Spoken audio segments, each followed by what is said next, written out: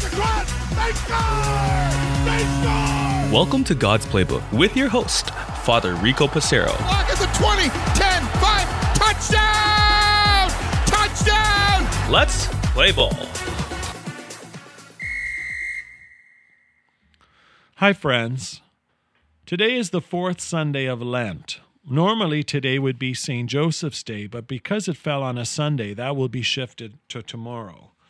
So let's save St. Joseph's celebrations until tomorrow.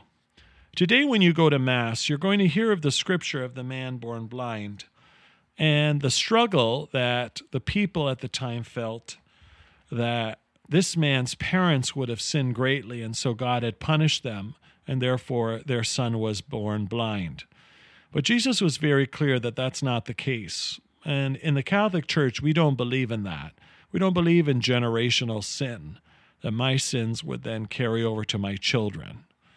We have to be very careful with this idea that God is punishing, or the fact when they can't have children, they think that God is punishing them. That's not what we believe in.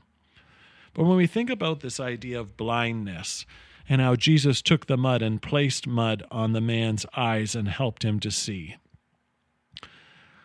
in the midst of the season of Lent, we are called to be aware of our own sinfulness and the effects it has on God and one another, and how my words, actions, behaviors have a drastic effect on other people.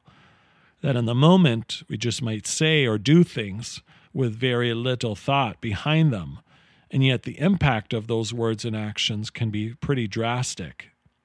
In the Scriptures, the authorities accused Jesus of working on the Sabbath, and he reminds us how important it is to do God's work no matter the day, time, or hour.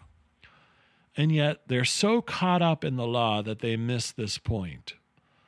Sometimes we're so caught up in our own lives that we fail to realize that we're blind too. We're blind to others' needs. We're blind to the effects that we have on other people. Sometimes we're blind to our own weaknesses and character flaws.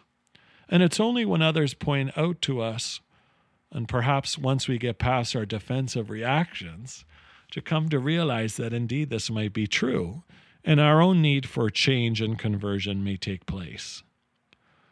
Blindness is something that is very real. Sometimes we think we see the world for what it is, but sometimes we come to realize perhaps the way I've seen the world is not how the world is, whether we're naive or perhaps a little bit ignorant.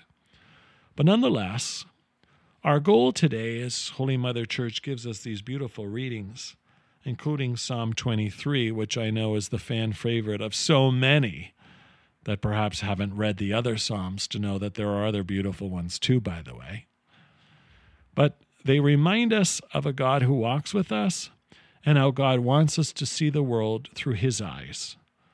So whether we are praying that the Lord is my shepherd, I shall not want, or whether we are recognizing our own blindedness sometimes, friends, I want us to think of ways to ask God in prayer, Lord, help me to see the world as you do. Lord, help me to see this person as you do. Lord, help me to be aware of my own limitations and failures, so that when I look to others, I fail to judge them and rather choose to lift them up instead. Lord, help us with our own blindedness. May we focus on the log in our own eyes before we notice the speck in our brother or sister's eyes. And may we also look for ways to help others, even when it may be inconvenient, unpopular, or when there's nothing in the game for us. For truly, when we minister to others, we are ministering to the Lord himself. So as you begin this week of Lent, friends, may these scriptures draw all of us to grow in holiness, to look at our lives, and to see the world through the lens of Christ. For God's Playbook, I'm Father Rico. God loves you, and so do I.